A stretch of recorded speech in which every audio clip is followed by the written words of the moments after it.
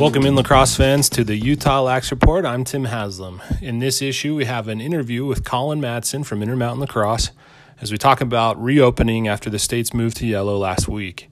We also share news and updates from local media, including the Herald Journal, writing about the Cache Valley Girls programs, the Park Record profiling Park City midfielder Brady Bauman, the Daily Universe writing about a couple of sisters on the BYU women's team, and Inside Lacrosse publishing an article about the geography of men's Division I lacrosse, which is pretty interesting.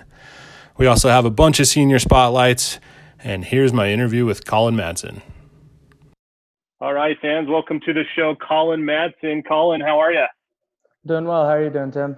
Good. Thanks for joining me today. I wanted to do just a kind of a brief introduction, let people know who you are. A lot of the people in the state who are in the lacrosse community, we all kind of know each other, but just talk about, where did you play high school lacrosse? And then I for the fans out there, I know you played at Westminster, so kind of talk about playing high school at Olympus and then playing college ball for Coach Goodhand. Yeah. So as you mentioned, Coach Goodhand. So my ties kind of go way back to Goodhand when he started lacrosse out here. My older brother was really the first lacrosse one in the family, and he played for Mason back on like the original Team Utah teams and some of the first youth leagues here. So my start was playing some like bucket ball with my brother in the yard and going to Vail to watch him play. And then didn't really get started on a team until about 7th grade. And then, as you mentioned, I played at Olympus for 4 years. We had a pretty solid program then. It's come a long way, though, since when I was there, both the youth level, which helped facilitate the growth at the high school level for sure. So it was always a goal of mine to go back and coach there, which I'm doing now, and try and give back to that program for sure. And then I'm kind of one of those guys that had the big dream to go play NCAA and get out of the state. So I did do that. But honestly, the best thing I ever did was I went to school in New York and played D2. And after a year and a half, I transferred back and played at Westminster for my final 3 spring seasons. And it was one of the best decisions I ever made. I absolutely loved it there. Mainly played under Coach Brad Lavoie, who ran the offense while I was there. And then obviously Mason's been there forever. So have a pretty good relationship with Mason still as well, and talk to him quite a bit. And Brad as well. We get lunch all the time too. So kind of some good, lots of lifelong friends created through lacrosse everywhere you go, just like everyone Sure. else. Yeah, one of the beauties of the sport for sure. What was one of your favorite memories from high school lacrosse? Oh, from high school lacrosse?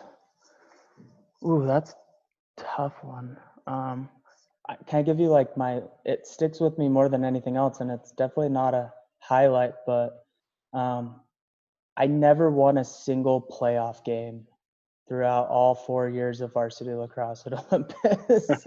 Okay. Made it 3 out of 4 years, and I never made it past the first round. Sure. So that one sticks with me a little bit. It's not a highlight by any means. I had no individual career in the high school, but not so much in the postseason. What about your time in college? Anything stand out to you there? Yeah, 2013 probably. That was our best run as a team at Westminster. We made it to the national championship in MCLA D2. Ultimately came up a little bit short, but that trip was out in South Carolina, and those trips out there, the 2 years were just a really good time. It was a blast, a different atmosphere and place that I had never really been out in the Carolinas at all. So it was really fun to be out there and playing lacrosse doing it. That had to be one of the better memories for sure. Definitely. The MCLA tournament's a unique little entity in and of itself. It's too bad that it's obviously not here this year, but transition now into IM-Lax. You're the boys program coordinator. What does that mean, right? For the public, everyone kind of knows who you are, but maybe not everyone knows exactly what all the hats you wear at IM-Lax. Yeah, so I started here right after I graduated from Westminster. it was December of 2014. But really that 2015 spring was like the first real, season of running the lacrosse stuff. But boys program coordinator is the title, and really that just anything to do with boys lacrosse kind of has funneled through me, I guess, for the last 5 years that I've been here on the youth and the high school level.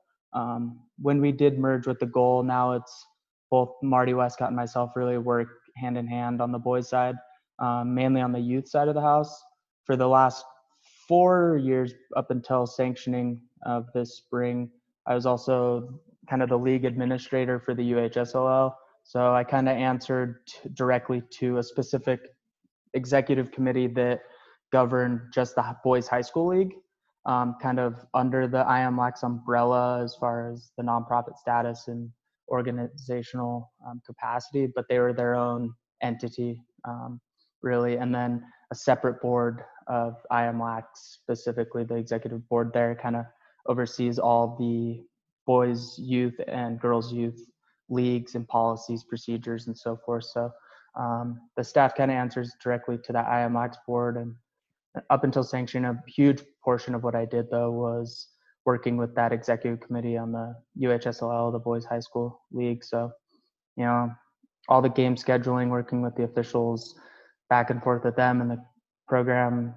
administrators and the head coaches, making sure coaches are certified, making sure officials are assigned, dealing with any policy problems and variance requests at both levels, updating schedules. Tons of games are always getting rescheduled, especially on the high school side, and youth with the weather here in Utah. So there's a lot of communication, and honestly, more than anything, it's really a kind of a customer service role, I would say, more than anything else. Trying to keep all the, we want to grow the sport, and it starts with, making sure it's a good experience for the parents and the families more than anything, in my opinion, and making, there's a number of other sports they could be out playing. So making it as easy and seamless as possible for the parents who might not really care or know much about lacrosse, but their kids want to play. So making sure we keep them happy and engaged and that their kids are enjoying it. I think that's a huge part of all this. So communication with the families and specifically through like the programs kind of trickles down from us to them, to the families directly, I would say. Definitely. And all those things that you talked about are just in the spring, right? Because you are also doing fall ball, and then you also run the winter league. Is that right? Yeah. I mean, there's a league that's operating, 50 weeks out of the year, and there's always almost a registration operating at any given time throughout the entire year between the youth spring and the youth fall season, which is, the fall's gotten pretty big here as well. It's just an opportunity for kids to keep playing that aren't playing other sports in the fall, which we totally encourage everyone to get out and play other sports as well. It's not like you have to play lacrosse year round, but the summer is a kind of a downtime, but we run the adult men's league, the Masters League, which is a 35 and older, and also there's a women's summer league. I don't do the women's side much, and then you've got Ski Town in the summer as well, which is generally in June, a little postponed this year for obvious reasons. We have the high school summer league that picks up right where fall ball ends and runs right to the new year, and then you pick right up into spring, right as you get back from the new year break basically, and then kind of start the process all over again. Spring goes right into the summer league in Ski Town, and by the time that ends, you're starting up registration for fall. That's just kind of how it goes. Yeah. No, I don't know if many people realize that there is a pretty healthy high school winter league. I remember playing back in that in the early 2000s when it was a bubble. I remember going to the bubble with my brother. Yeah, and then at that time there was a high school summer league as well. Does IMLAX not do that anymore because of all the club teams and stuff like that? Is there just not enough?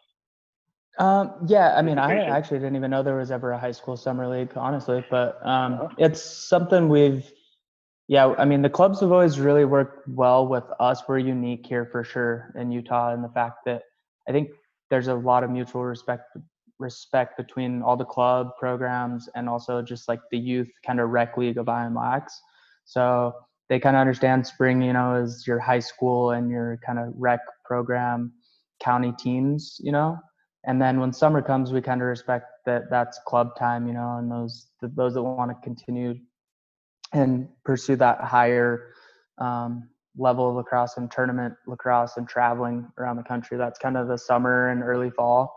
And so we kind of give everyone that time in the summer to do their own thing. And we do the adult leagues then, and the clubs kind of take it from there. Yeah. So the high school summer league back in the early 2000s, it was out at the Cottonwood Heights Rec Center. And okay. Yeah, it's very much like Winter League, where you were assigned a team, and there was always a barbecue after, so you could grab a hot dog or a hamburger on your way out, and pretty fun. But like you mentioned earlier in the podcast, there was only one travel team, Team Utah, and so it didn't really it didn't really conflict. It's true. Yeah, even when I was growing up, I mean, right when I was finishing school, there was Team Utah, and then Utah Select was around for a little stint right as I was ending high school career. And then when I came back and started at IMLAX, I couldn't even believe it. There were, clubs all over the place. And I was like, wow, I mean, things have just changed so drastically over 4 years. Yeah. And you mentioned Ski Town, like you said, that's usually in June. It has been rescheduled to August 7th and August 8th. Always a great tournament. Always enjoy going up to those games. Let's transition real quick just to sort of, Utah has entered what, the yellow phase of COVID-19 recovery. Most, only Salt Lake City is still in orange, and West Valley and Magna. So how does moving to yellow affect IMLAX and the youth league and the IMLAX high school league? Yeah. So it's obviously a big positive step for us and really everyone, as far as just trying to get back to some sort of normalcy, and things opening back up a little bit, but also still trying to maintain some responsibility and make sure that we're doing everything the right way. So it's still plenty of hurdles and whatnot that we got to think through and figure out moving forward. But our message and our objective has kind of remained the same throughout.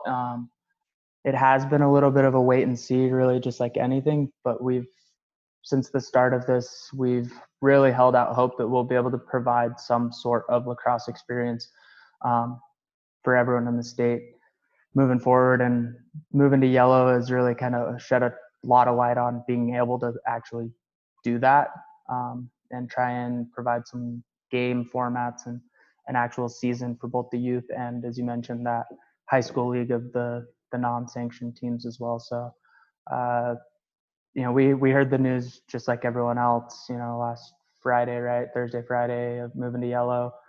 And so since then, it's just been kind of all right, awesome. Let's get back at it. What do we need to figure out? How do we make this thing work and keep everyone safe and provide lacrosse back to everyone that wants to play? So that's what we're working on. And there's a board meeting actually tonight to really hash out and confirm a lot of those details and policies, protocols for what a season will look like, hopefully starting up pretty soon here.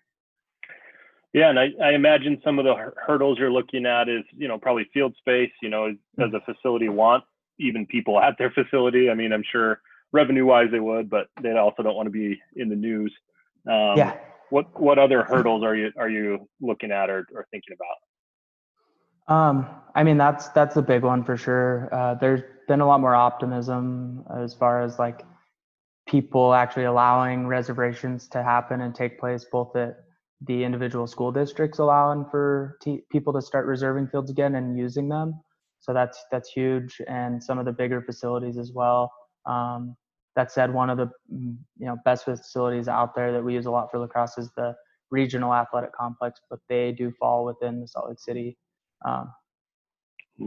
limits. So they're still in orange for now, and that's holding things up a little bit. But there's still a ton of uncertainty on what's available, and also as this pushes further and further into summer, we're also now struggling with other sports and kind of fighting for those field resources with soccer and we can't football hopefully starting up normally in August as well. So there's a lot of limitations with other sports and everyone trying to kind of do the same thing. So that's tough. And probably the other thing is just, there's a million different perspectives on this whole situation out there. So, we've got to figure out what overall numbers and teams are going to look like now once we kind of put out our plan, how many people really, that they've got other conflicts maybe now that things are opening up. There's other sports and activities that they might already be signed up and looking to pursue. And lacrosse technically would have ended, this week. Our normal season would have been over right now if all things went to plan. So that's another thing we've got to figure out and see where we go from there. Sure. Yeah, it's just a matter of finding out who's still interested, right? You might have seniors who have graduated and they love lacrosse, but maybe they're on to different chapters of their lives and all exactly. that good stuff. Exactly. And you'll have we mentioned earlier that the goal is to have something out this week so that plans can move forward. Is that right? Yeah. As soon as we possibly can. Hopefully by tomorrow, I think the latest Wednesday, there should be a lot of information coming out from IMLAX on what to expect moving forward with the season for both high school and the youth stuff from now on into July-ish area. Sure. As I mentioned, I think going much beyond that for either youth, high school, whatever, you run into a lot of things with schools starting back up, football, other sports activities. So it's a pretty finite window, I think, that we can operate in at this point. Sure. Okay. Well, that's all the questions I had. Anything else you want to talk about? No, I mean, overall though, the support for us and everything that we've been trying to accomplish with IMLAX moving forward, like the sport's been awesome. And, we've got a really good community here in Utah with all the lacrosse folks. So just appreciate that and thank everyone for their continued support. Okay. That's Colin Madsen from Intermountain Lacrosse. Thanks for joining me today. I appreciate it. Appreciate it. You too, Tim. Thanks.